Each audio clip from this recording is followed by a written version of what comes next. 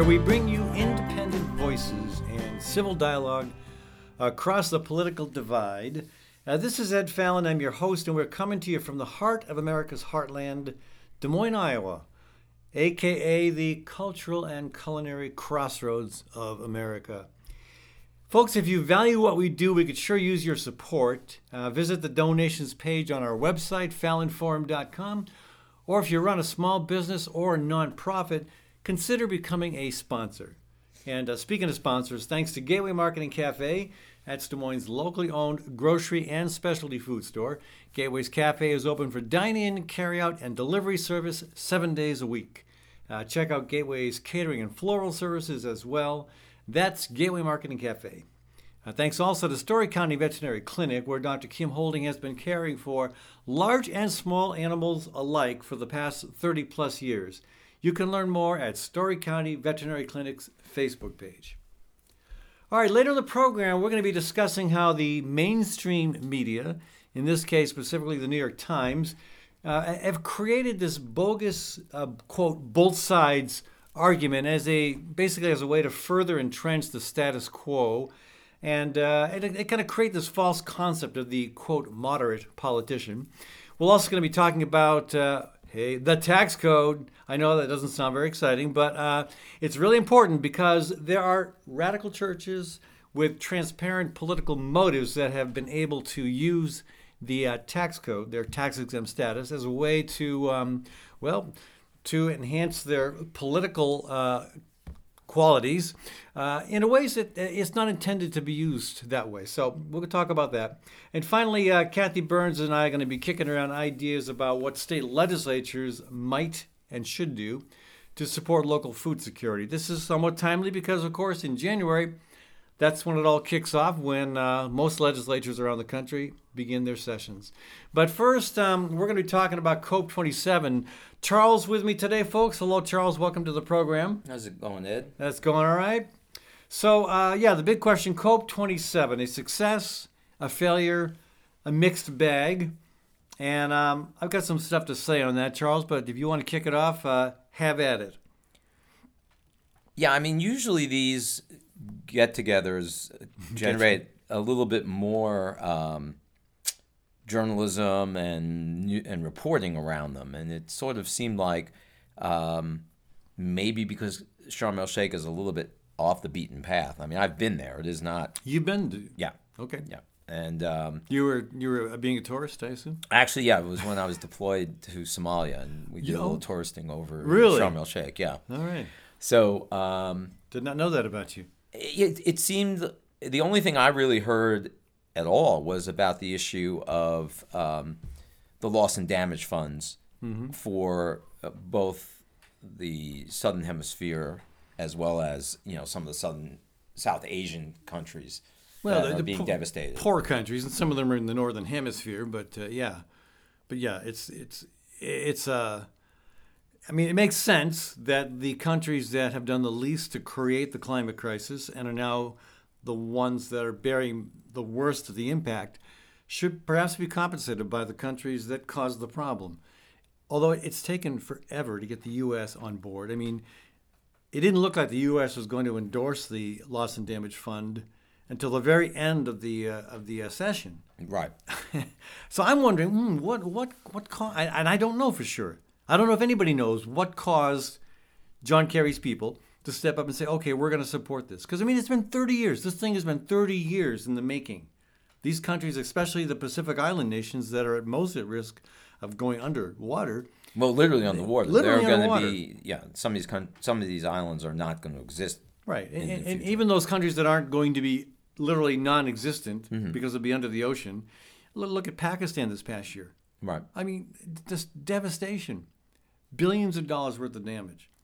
And again, the average Pakistani is not contributing very heavily to the climate crisis. But so I don't know. Why do you think it is that the U.S. has been dragging its feet on supporting that, and at the very last minute of the summit decided to step forward and give its blessing to loss and damage?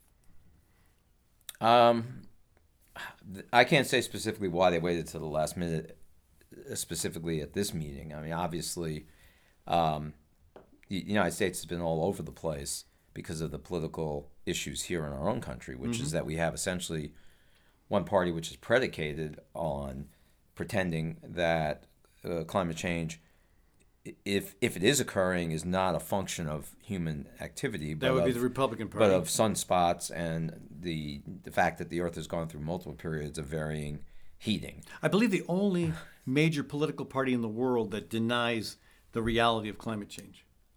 Yes. And Yeah, it's not really incredible. because of any science. We all know it's because, obviously, the oil and gas interests kick in a lot of money to both sides, but they do kick in more to the Republicans. So let me throw this idea out to you, and I haven't read this anywhere. Nobody has said this that maybe probably somebody has. I haven't seen it. So this is from my noggin to your ear, and it may be ridiculous, and you can tell me what you think. But my sense is the U.S. has held out for 30 years because they don't want to pay the money. They don't want to fork over the tens or hundreds of billions that would logically be needed to help mitigate the damage from climate change in these poor countries. But they changed their mind at the last minute because they struck a deal. The deal was no serious commitment to emissions reduction, and that's the key. You can't be serious about the scientific reality of climate change and not support reducing emissions. And that was the big failing of COP, was no commitment to reducing emissions. Well, but by the same token, we're asking these same countries, some of which are coming into a greater industrialization and right. And development. We're asking them, well, you should control emissions and not use the cheapest way of producing electricity, which is coal, for the most part, to sacrifice for the rest of us. Yeah. And, the United States would point out, well, we are reducing emissions, but we just export our CO2 load because we have things made in China. Right. And now we are the largest oil producing nation in the world. Right. And exporting that. Right. The U.S. asking other countries to not be a part of the climate problem is the height of hypocrisy. But it wouldn't be if we were serious about our own emissions, about stopping the build out of fossil fuel infrastructure, about seriously shifting dramatically, quickly, and effectively to alternatives that don't contribute to the climate problem. But we're not willing to do that. It's not just a matter of not willing to do that. It's the fact of the matter is that we're back to the energy independence issue, which has just been worsened by the Ukraine war, and the fact that Europe is a hostage to Russian natural gas going into winter. Right. Yeah. And so now you're seeing the same issues in Europe where they wanted to decarbonize, but they're going to have to do something to get through the winter. Right. And you can only get so much liquid natural gas over to Europe from the Louisiana bayou, and we're, of course, there's parts of the United States that are being completely destroyed by this infrastructure. Yeah. For both extraction and export of things like liquid natural gas. So I think the political realities and the fact that you've got certain petrostates, Russia's a petrostate for the most part. Obviously, a lot of the Gulf states are petrostates. Right. So it's not just the companies. It's easy to demonize these multinationals. But you've also got countries that are basically, their prosperity is predicated on the continuing use of fossil fuel. Yeah, and those tend to be countries that have a pretty lousy human rights record. Russia, Russia, Nigeria, the Gulf states for the most part. But you've got countries you can't even drink beer in Qatar. You really. can, but it's heavily controlled. You would have been fine there. I would have been fine there. I don't drink beer. Right. No, I think you're running up against many, diverging issues, which is geopolitical issues. It's true that the renewables are becoming economically feasible to be able to replace fossil fuel in many settings. But we're still running in. I still have the same question here in the United States, which is no different, I'm sure, in Europe and other places. If you're going to electrify your transportation vehicles, where's that electricity going to come from? And how are you going to get it through a grid that is way too old to carry that kind of load? So we don't. The United States doesn't even want to pay for doing the kind of modifications in our own country to deal with climate and those change. are all really important technical questions. But the bottom line is we have to, if we believe that science is accurate, and there is absolutely no reason not to at this point. Certainly in the realm of science, we go through the phase of postulating theories and testing ideas. And at some point you realize, okay, yeah, the Earth is not flat. Okay, there is such a thing as gravity. And okay, various theories about why the climate was changing. We now know what it is. And so we know where it's going. And we know it's not going to be pretty. We know, there are some that feel we are headed toward extinction. Well, I know we've had that conversation recently on this program. Yes. Yeah. Although I always found it interesting he was waiting for it by running an Airbnb up in Vermont. Well, in the meantime, you got to do something, I guess. Right? There are worse ways to make a living and higher forms of carbon footprint. I think that finally the establishment of some sort of funding, to help with the damage that's being done outside of the, first world countries that always get all the attention. It was an achievement. As I said before, I really think we're kind of getting to the point where I truly believe the majority of people think we're going to have a technological solution, which is going to be extraordinarily dangerous. Yeah, and that's going to be putting reflective chemicals into or something atmosphere. ridiculous that's going to be. It'll seem like the last resort, and it'll be a failure. I don't see us being able to tech our way out of this problem at all. Even if sulfurizing the atmosphere does work in some ways, it's clearly going to have unforeseen circumstances. And it's totally going to change where fertile zones are going to be, et cetera. So I'd rather try Andrew Yang's suggestion, even though it's almost comical. Pack dirt around glaciers to slow them from melting.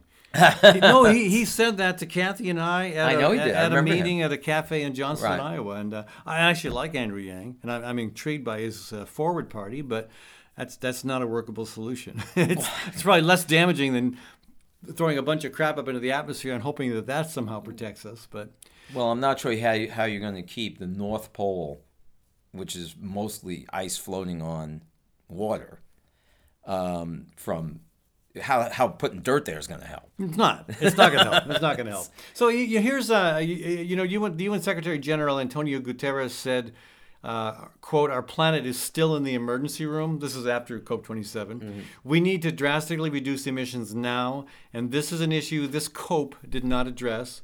The world still needs a giant leap on climate ambition."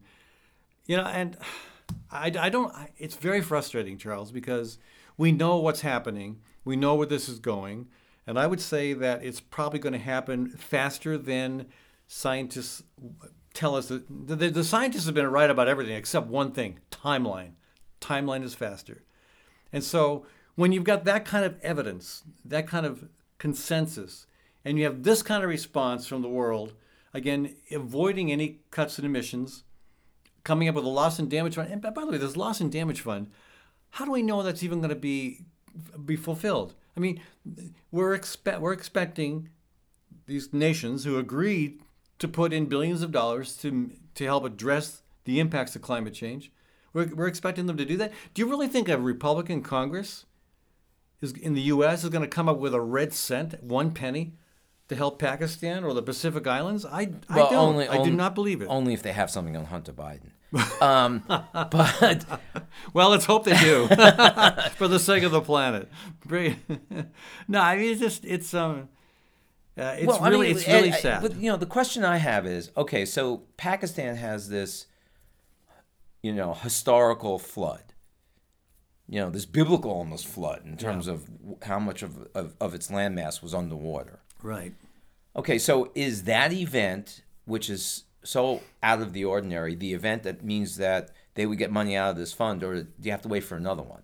Because if you have a 100-year flood, the first time that 100-year flood happens, then it's just a 100-year flood. It'll happen again in a few years. Okay. Well, we've had Iowa, Des Moines has had 2 500-year floods We had it two in about 15 years. Right. So the first one So- you can't blame necessarily on climate change, Ah, right? there you go, Charles. I see you're like a negotiator for the, Well, for the I'm fossil just saying. fuel lobby here, aren't you? No, it has nothing to do with that. I'm just asking the logical question of, so if something's a rare occurrence and it happens, that's not necessarily, we can't necessarily blame a cause. Yeah. But if it happens 5 years later and before it never happened so close together, well, then the second one would certainly be. So here's again event. my theory as to why COPE was a flop.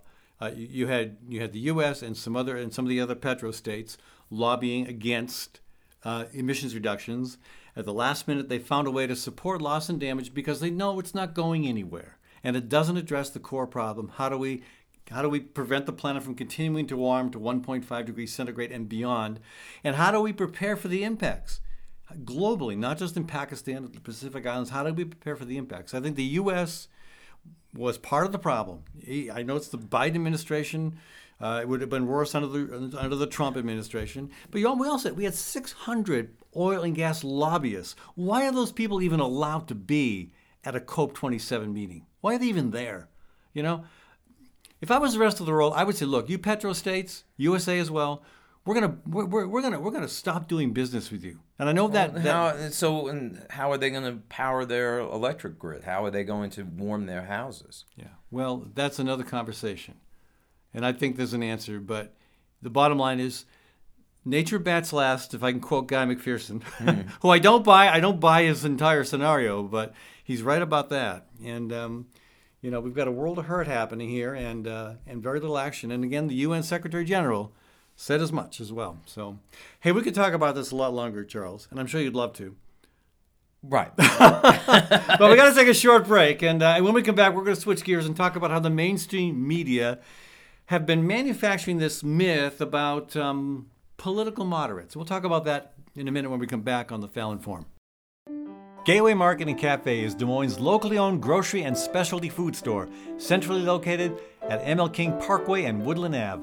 Enjoy chef-crafted prepared foods, artisan baked goods, organic produce, hand-cut meats, local and international cheeses, wines, and craft beer. Gateway's Cafe is open for dine-in, carry-out, and delivery service 7 days a week. Stop by or visit gatewaymarket.com for more details. Gateway Market. Good food, great community. You're responsible for a lot, and it's easy to become overwhelmed, to feel helpless, even hopeless. What's not so easy is finding your way back to feeling and functioning better. Psychiatrist Dr. David Drake helps individuals and couples throughout Iowa with the convenience and privacy of televideo counseling. Dr. Drake also prescribes medication when needed, and his services are offered on a self-pay basis. If you need help, don't delay. Contact Dr. Drake at daviddrakefamilypsychiatry.com.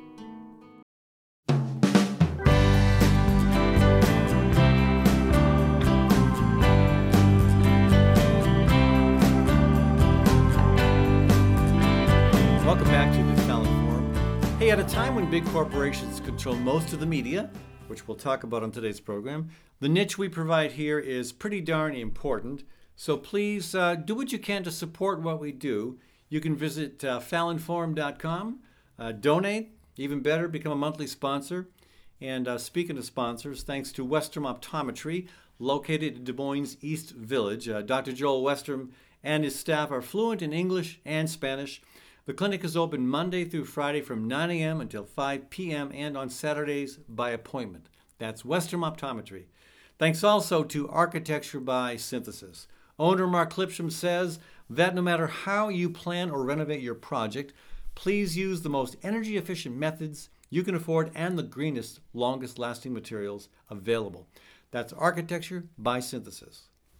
All right, so again, Charles Goldman with me today, folks, and I'm not a fan of the mainstream media, Charles. I actually will talk later in the program, but to some extent, sometimes they get it right. Mm-hmm. But when it came to reporting on the election, it was amazing to me how they created this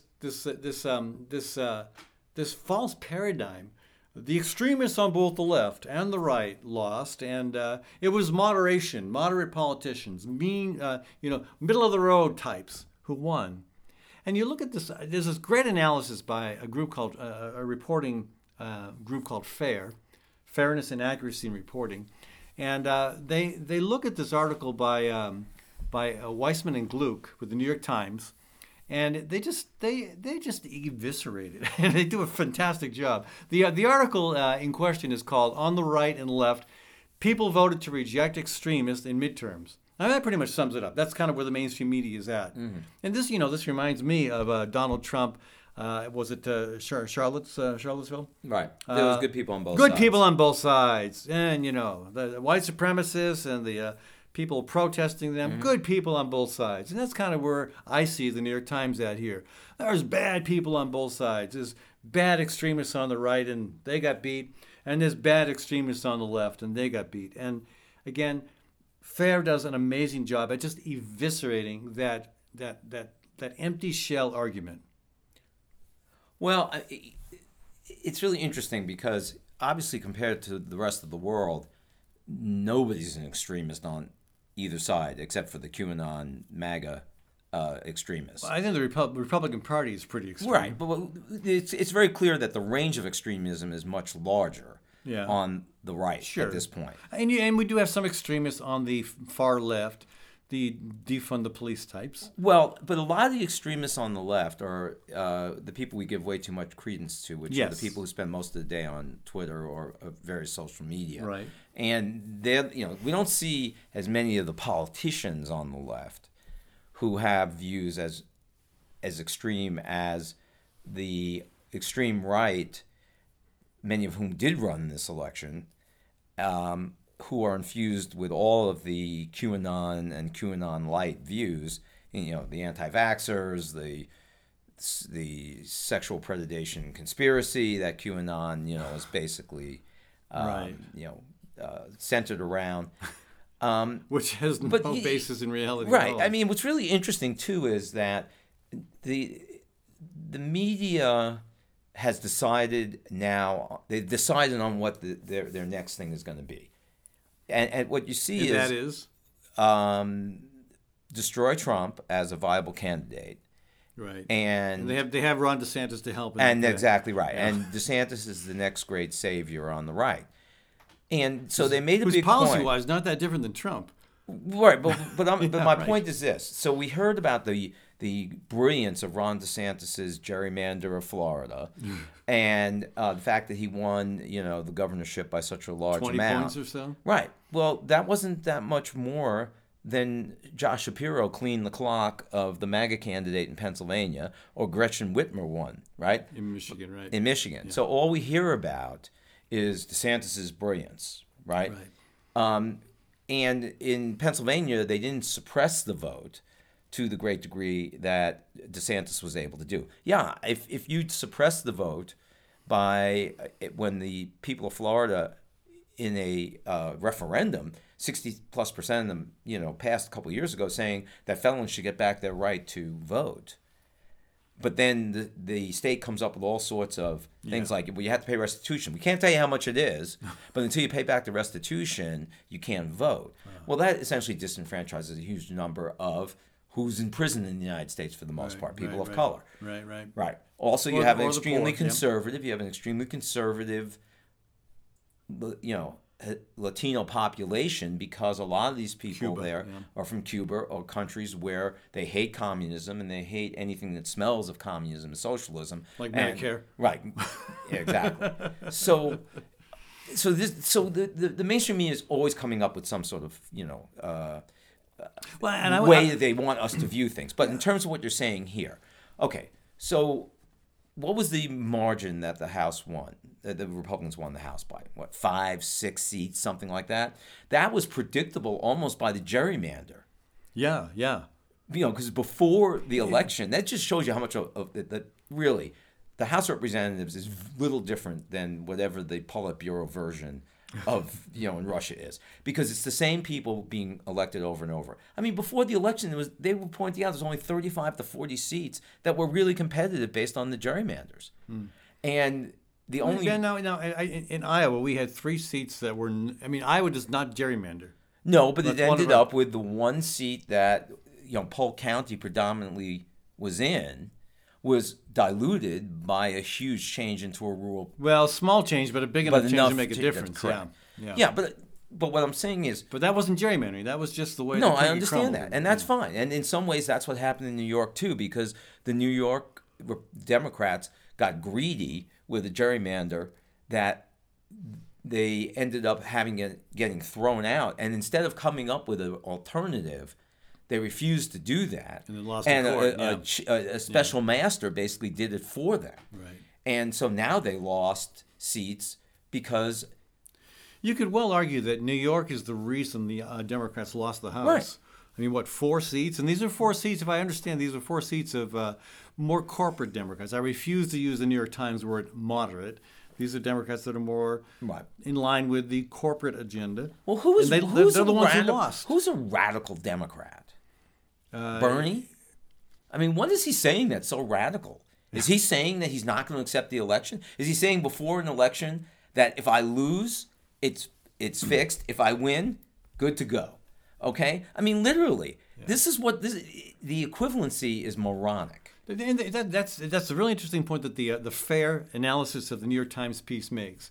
This New York Times piece, and I'll quote from the fair analysis, describes some of the actual extremism that voters apparently rejected on the right, including the embrace of Donald Trump's lies about the 2020 election, a morass of conspiracy theories and far-right policy positions, the drive to ban abortions, and a drift away from fundamental rights and democracy itself, and also the claim that children were going beyond gender and identifying as cats who needed little litter boxes in their classrooms. I mean, crazy stuff. Yeah, but then when they go to criticize, when they say yes, extremism on both sides, what do they show you on the left? There's nothing there. There's nothing there. I mean, they could have at least said maybe defunding the police is a bit extreme. Maybe some of the woke cancel culture stuff. But it turned out no one cared about that. I mean, exactly. Nobody cares about that. There was so many commercials here about that. It turned out that less than 10% of the electorate gave a damn about that, and that they were actually a bit smarter than they were given credit for.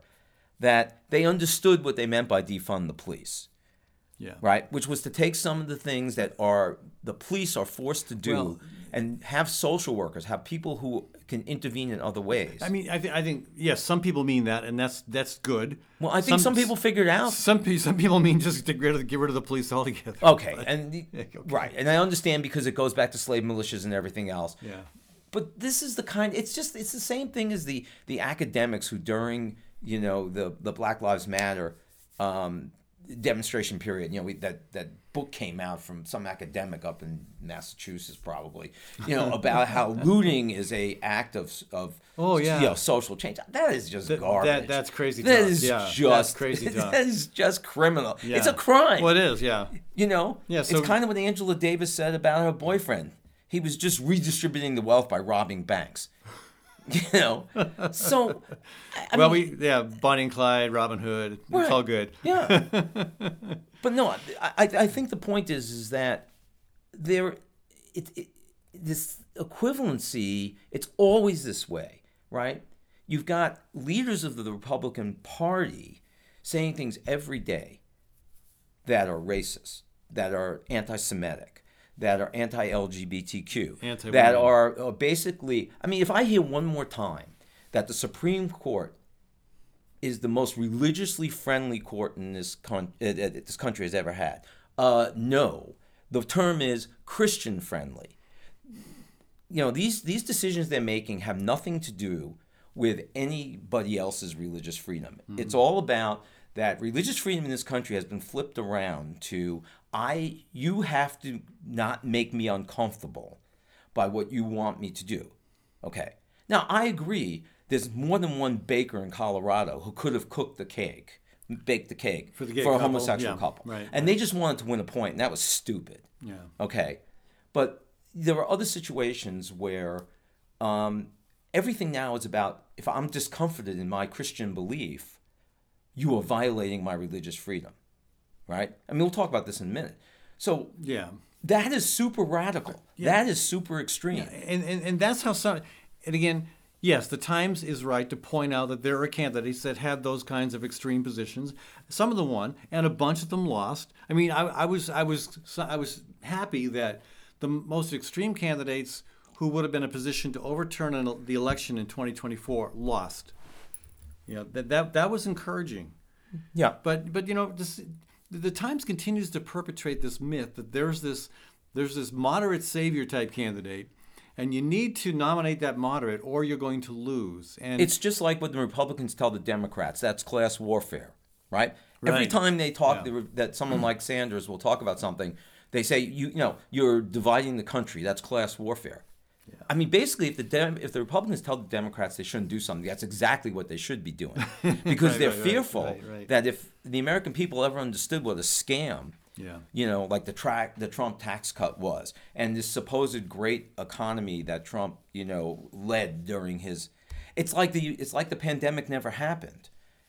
It's like, oh, that doesn't count. That we were in this period of zero growth and no activity because people were at home. It was during his administration. Right. Okay. So, but this is what the Times does. The Times is guilty of the deification of Trump before he became a candidate. Right. They were the ones who were writing about what a genius he was. And they're doing that with Ron DeSantis now. Right. And once he replaces Trump as the centerpiece of the Republican Party, meaning once presuming DeSantis beats Trump in the primary, that's not a given. But then, the Times they'll no longer be his best friend. They are a status quo paper, and they identify better with the status quo represented by the Democratic Party. Well, because which is unfortunate. But they all, it's all of the media are petrified they're going to lose access, right? So that's why they never want to, really anger anybody too much. Right. Hey, it's called investigative journalism. It's not called stenography. Okay, you don't need. It's called fake news, Charles. Come on. No, you don't need access to do journalism. Yeah. Right. If you just want to tell me what they said, I can watch it on my phone, or on TV. Do some journalism, and if that means some people won't talk to you, tough luck. And again, speaking of journalism, this fair piece is great journalism, and they look at 3 Democratic candidates that the New York Times labeled as progressive and gave examples of left extremism, and it's really kind of ridiculous because, looking at one of them, Christy Smith. She's a former state assembly member in California, and the LA Times earlier this year called her, quote, a level-headed centrist with years of relevant experience. And she's one of the New York Times labeled as progressive and extreme on the left. So her district had been held by Republicans for a long time. A Democrat named Katie Hill won in 2018. Yeah, she's the one who got caught with the sex scandal, I think, wasn't she? Maybe, but she won by a 9-point margin. Yeah, but then something happened. She resigned. That's probably why. I couldn't remember. She resigned. Right. And then she lost a seat to a Republican. So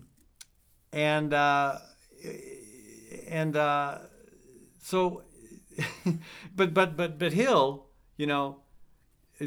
Smith did not run like Hill did on Medicare reform, on all these issues or Medicare for all. Smith, she was a much more centrist candidate, like the LA Times described, and she lost. Well, maybe that's why so for the Times to somehow fabricate that she was a progressive, it's just absolutely untrue. Well, look at Mahoney. Mahoney was the head of the Democratic, House caucus, basically, and he lost in his district. He's hardly a radical. Yeah. Well, people were looking for somebody to talk about the issues that, the Democrats ran away from the economy. Yeah. Right? Well, and people wanted to hear them say something about it. Despite all these things, except maybe in Iowa and Florida and a few other places, Democrats did pretty well despite all these things. But you know what? Given the extremism of the Republican Party, Democrats should be cleaning up. And it's not going to happen, though. And, of course, the New York Times is just going to make it worse. Well, there was one good thing here in Iowa. What? And that was that Jake Chapman lost. Oh. And that just showed you want to talk about extremism? Somebody who introduces bills that it should be a felony for teachers to teach about these things. He didn't lose by much. No, but he did lose. Yes. Hey, we got to take a short break. When Charles and I come back, we're going to be discussing how some churches misuse the tax code. We'll talk about that when we come back in a minute on the Fallon Forum. Gateway Market and Cafe is Des Moines' locally owned grocery and specialty food store. With over 5,000 items to choose from, you can order groceries online, and the Gateway team will bring them to you curbside. It's a convenient way to shop from anywhere and save time. Gateway's Cafe is open for dine-in, carry-out, and delivery service 7 days a week, with catering and floral services also available. Visit gatewaymarket.com for more details. Gateway Market, good food, great community.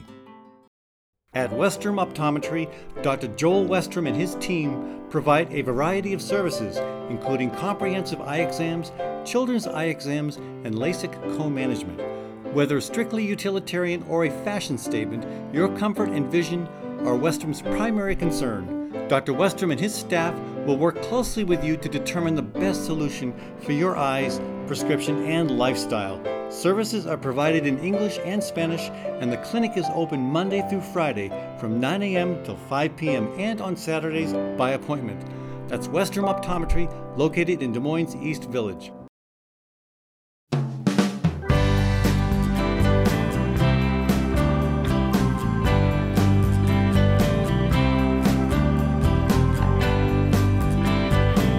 Back to the Fallon Forum.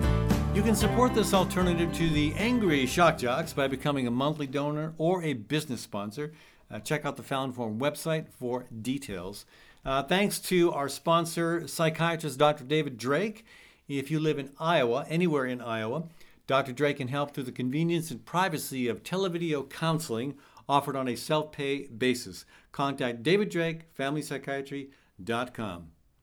All right, so Charles, church tax exemption. Okay, well, first of all, it's too bad we're not streaming here because they don't get to see the cup that you gave me. Yes, the cup that we give you every time you co-host. That's right. It is the first 10 amendments to the Constitution. The Bill of Rights. And when you put a hot liquid in it, all the rights disappear except for the Second Amendment, which of course I'm sure everybody's memorized at this point.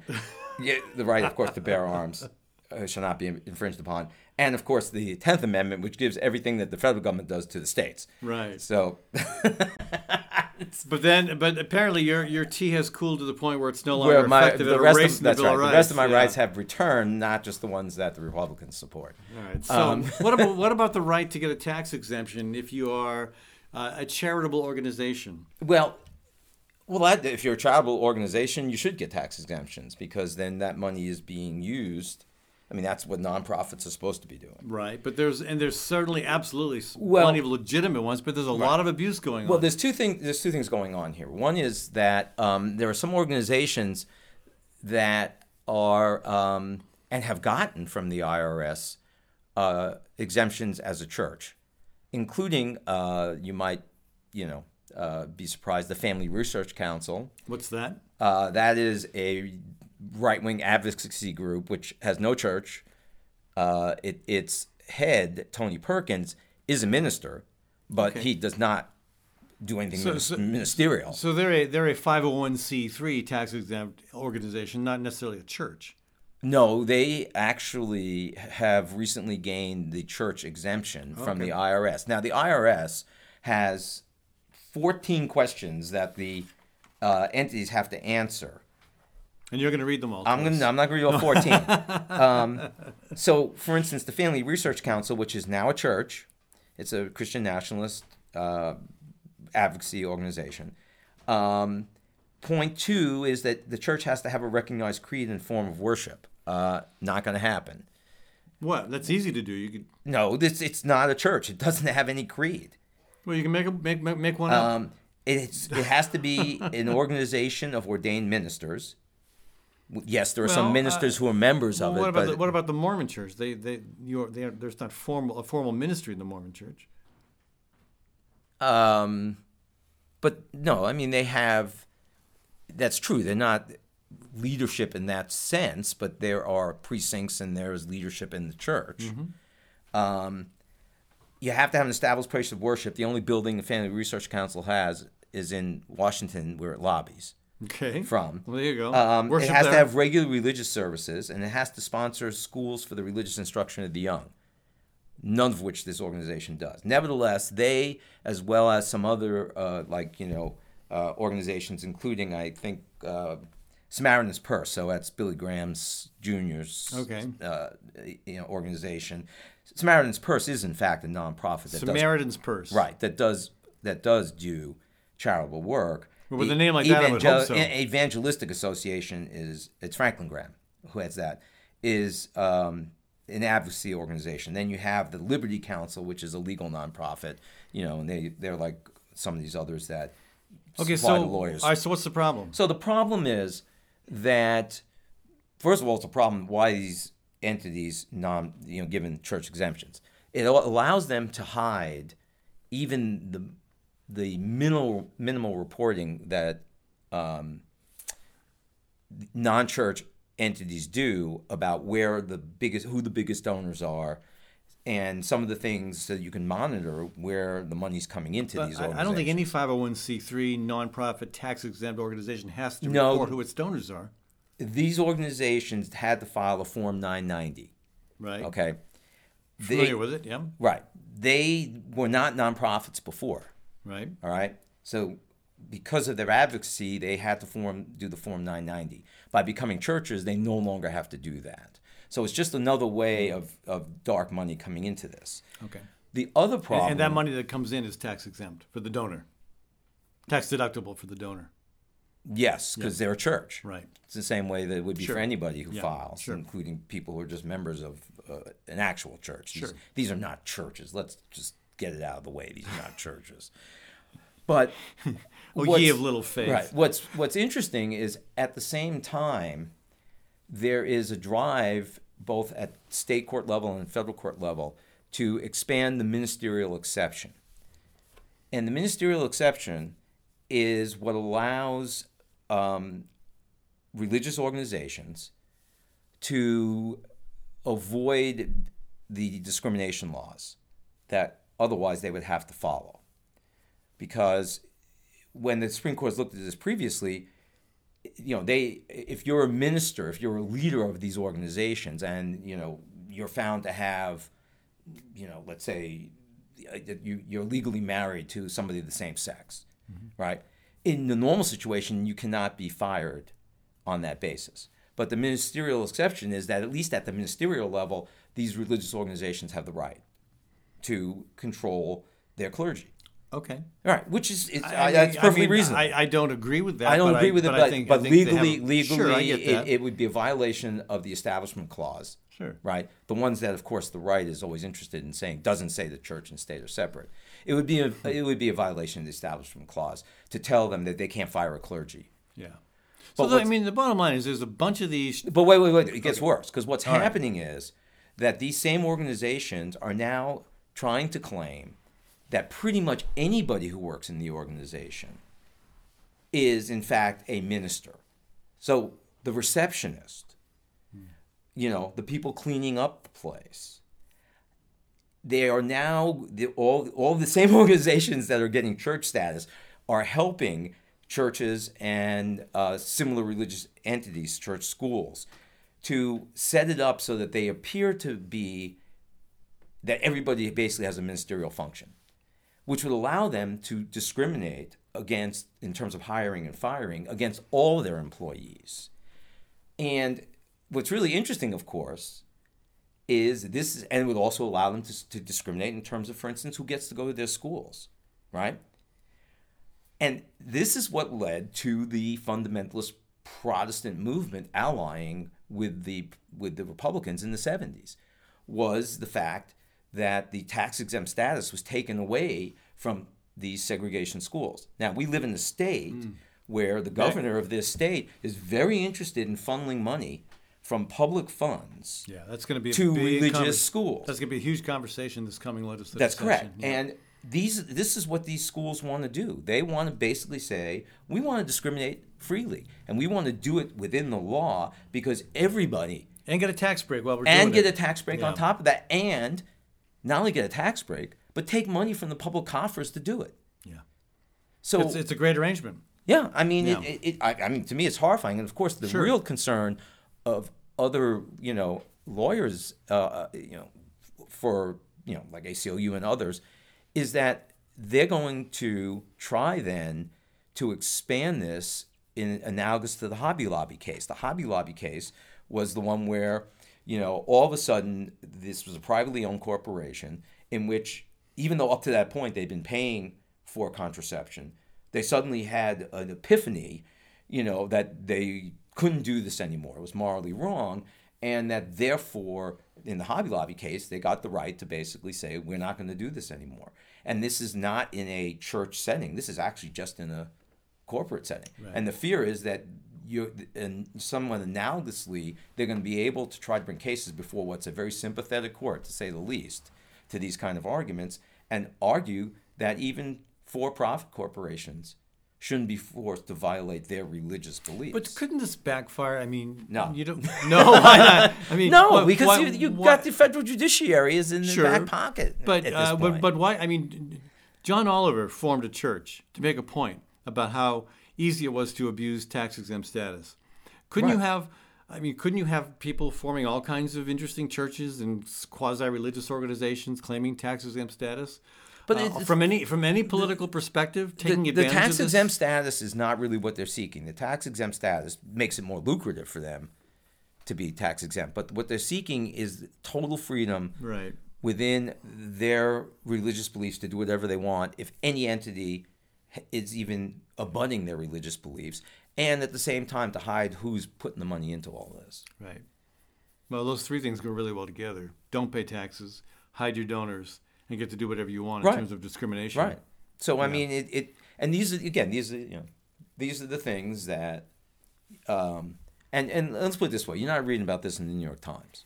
Well, no, we've already talked about how wonderful the New York Times is.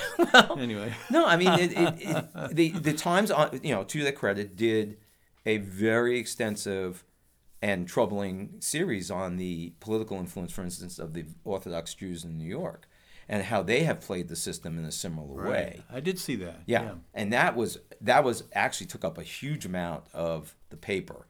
It was very well done. Right. But it's the arguments are the same. It's the same thing. In this case, what the Orthodox Jews in New York had done is they had,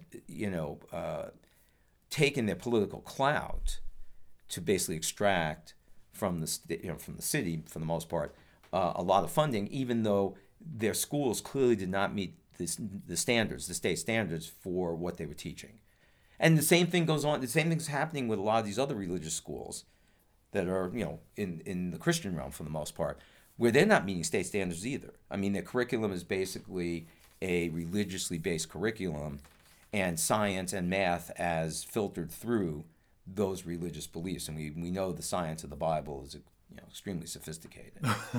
So, but I mean, this is no sarcasm intended. No, there. A lot of sarcasm intended. Right. So, but yeah, I mean, like you, I'm bothered by the fact that on top of everything else, we as the taxpayers are supposed to be paying, not just through the loss of revenue from these entities, but actually having our money taken and given to these entities to then discriminate in the way that they want to discriminate. So given your information, given your analysis, my impression is that this problem is going to get worse before it gets better. Well, it's going to get worse because even with the Biden administration, the Equal Employment Opportunity Commission is still controlled by 3 Trump appointees. And why is that? Why have they not been replaced? That's a good question. It's really a good question because they're the ones who actually put out some 130-page document, which pretty much is a guidebook for how these religious organizations can keep the government out of managing what goes on in these organizations. It is interesting that these radical right organizations benefit so much from the tax structure that the IRS has established. And yet, in political campaigns, they'll bash the 87,000 additional IRS employees. Oh, you mean the ones coming out of the corn with the sunglasses on? Yeah, right. Well, we see them every day here in Iowa. I'm really scared about a bunch of CPAs who are armed to the teeth. It's ironic, but right. But so what needs to be done? I always like to end these conversations with, okay, call to action, Charles. Charles, what do we do? Well, I think the first thing is that 3 Trump appointees need to go. From the EEOC. I'll get on that. Right. and I think people need to see that this is part and parcel of all of these drives to be able to get state funding for organizations that many of you out there would not be comfortable with. And going back to what I said before, it's not that this court is religion friendly. The Supreme Court. Right. It's that it is Christian friendly. And occasionally, in the case of like Yeshiva in New York, and the case that'll probably come up to the Supreme Court, some other religions sometimes get involved. What's but for that the most case? part, well, that's about that Yeshiva University didn't want to have a LGBTQ club. I mean, what denomination is that? Radical Okay. Orthodox Judaism, and to me, the Orthodox of any religion are all the same. Which is we're right, everybody else is wrong. That means we get to do what we want to do. And the God of love is very exclusionary. No, I mean, I just think it goes back to what I said before. The religious freedom of the Bill of Rights is being turned completely on its head in this country right now. Yeah. Well, Charles, thanks again for joining us today, folks. Charles Goldman with us at least once a month. We appreciate all the effort you put into these conversations, Charles. Thanks again. When we come back from a short break, Kathy Byrnes is going to join me. We're going to be talking about what state legislatures might and perhaps should do in order to bolster local food security initiatives at a time when food security is becoming a bigger problem. Back in a minute on the Fallon Forum. Architecture by Synthesis provides planning, design, and design-build services for high-performance, low-maintenance, affordable homes and buildings. Owner Mark Lipsham is committed to the mission of the Fallon Forum and community radio stations. Mark says no matter how you plan or renovate your project, use the most energy-efficient methods you can afford and the greenest, longest-lasting materials available. A beautiful project will be revered, maintained, and valued, and is the best investment you can make for a future we all share. Learn more at architecturebysynthesis.com. At Story County Veterinary Clinic, Dr. Kim Holding has over 30 years of experience working with all creatures great and small. Cat, dog, horse, cow, elephant. Well, if you've got a pet elephant, you may be in trouble. Kim's clients stick with her year after year because they know she'll do right by them and their pets and farm animals. So give Kim a shout to keep your animals happy and healthy. Call 515-232-8766. That's 232-8766.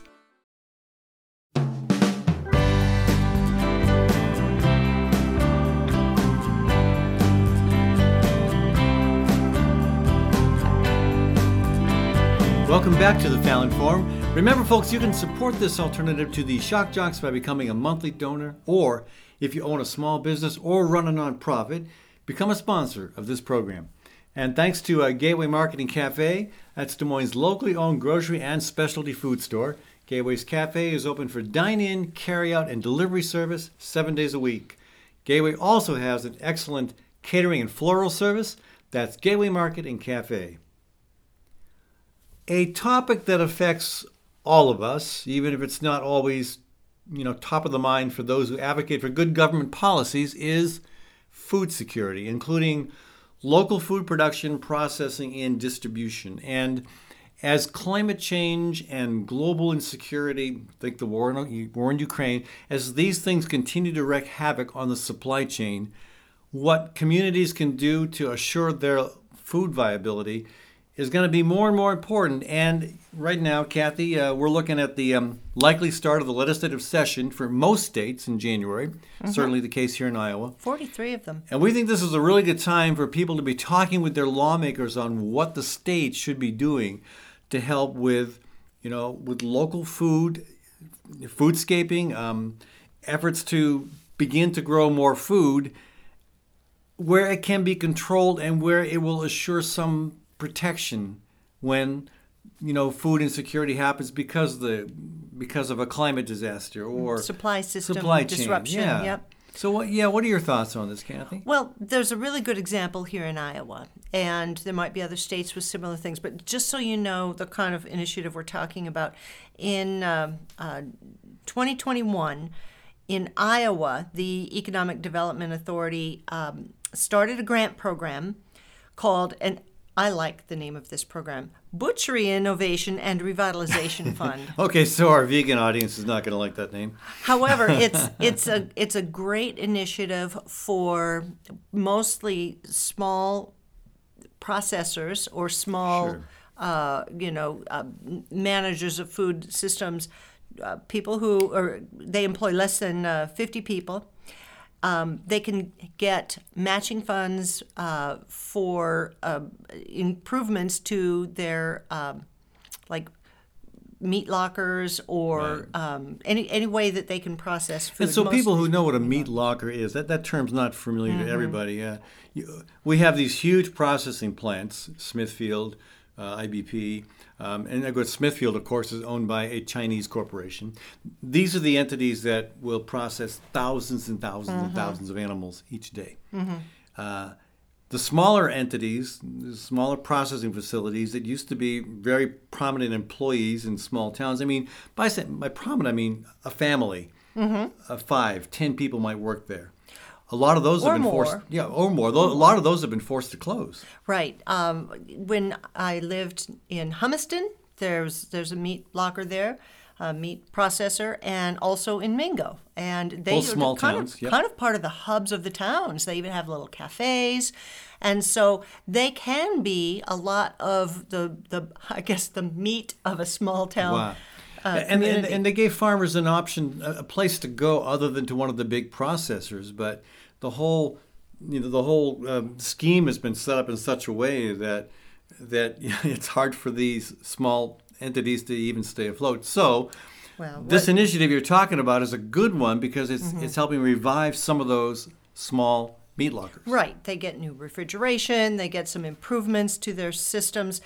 So there's more that can be done. And if you're going to talk to your legislators for the upcoming session about what your state can do to help secure better food systems for the people in your state and beyond, first I would look into your own state now to see what's already available and see what can be expanded on, or look at other states and see if there's something that they can borrow and make work in your state. For instance, statewide encouragement to plant fruit trees and shrubs and other edible plants where a lot of counties, cities, and businesses, churches, schools might be doing regular landscaping.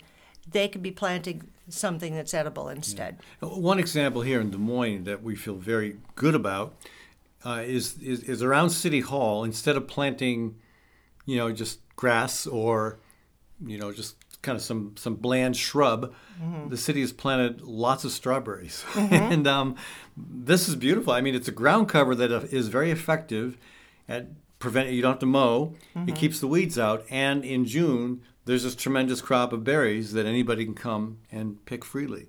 And they've done that in other places around the city as well. But more of that, and more encouragement for that. Yeah, other benefits are that most of these are blossoming plants, and that's good for pollination.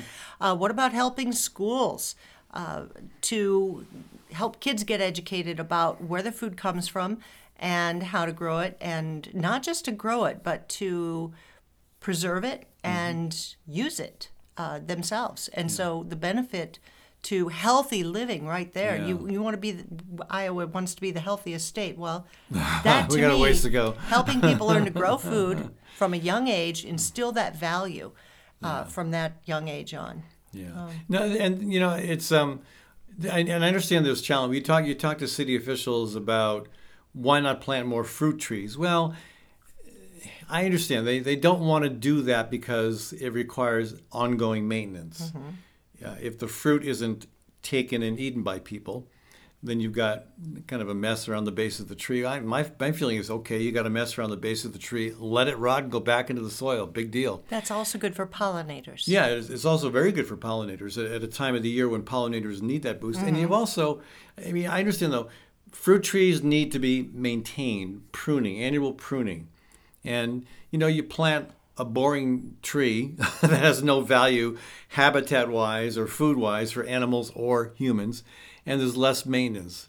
But That's why maybe this is a good time for the legislature to say, okay, we're going to try to help. Let's work with a church or a nonprofit or the city directly. Get some partnerships going. To get some kind of a program in place so that when you're planting trees, you can plant trees that are also edible to help assure that there's some supply of food. What saves money too is not putting up a lot of snow fence year after year after year, having to buy the product and having to put it in, but to do, natural snow fences. For instance, a serviceberry shrub. That could be either a tree or a shrub. That's also known as a Juneberry. And that makes a fantastic snow fence. Yeah, and Juneberries are, again, great pollinators in the spring.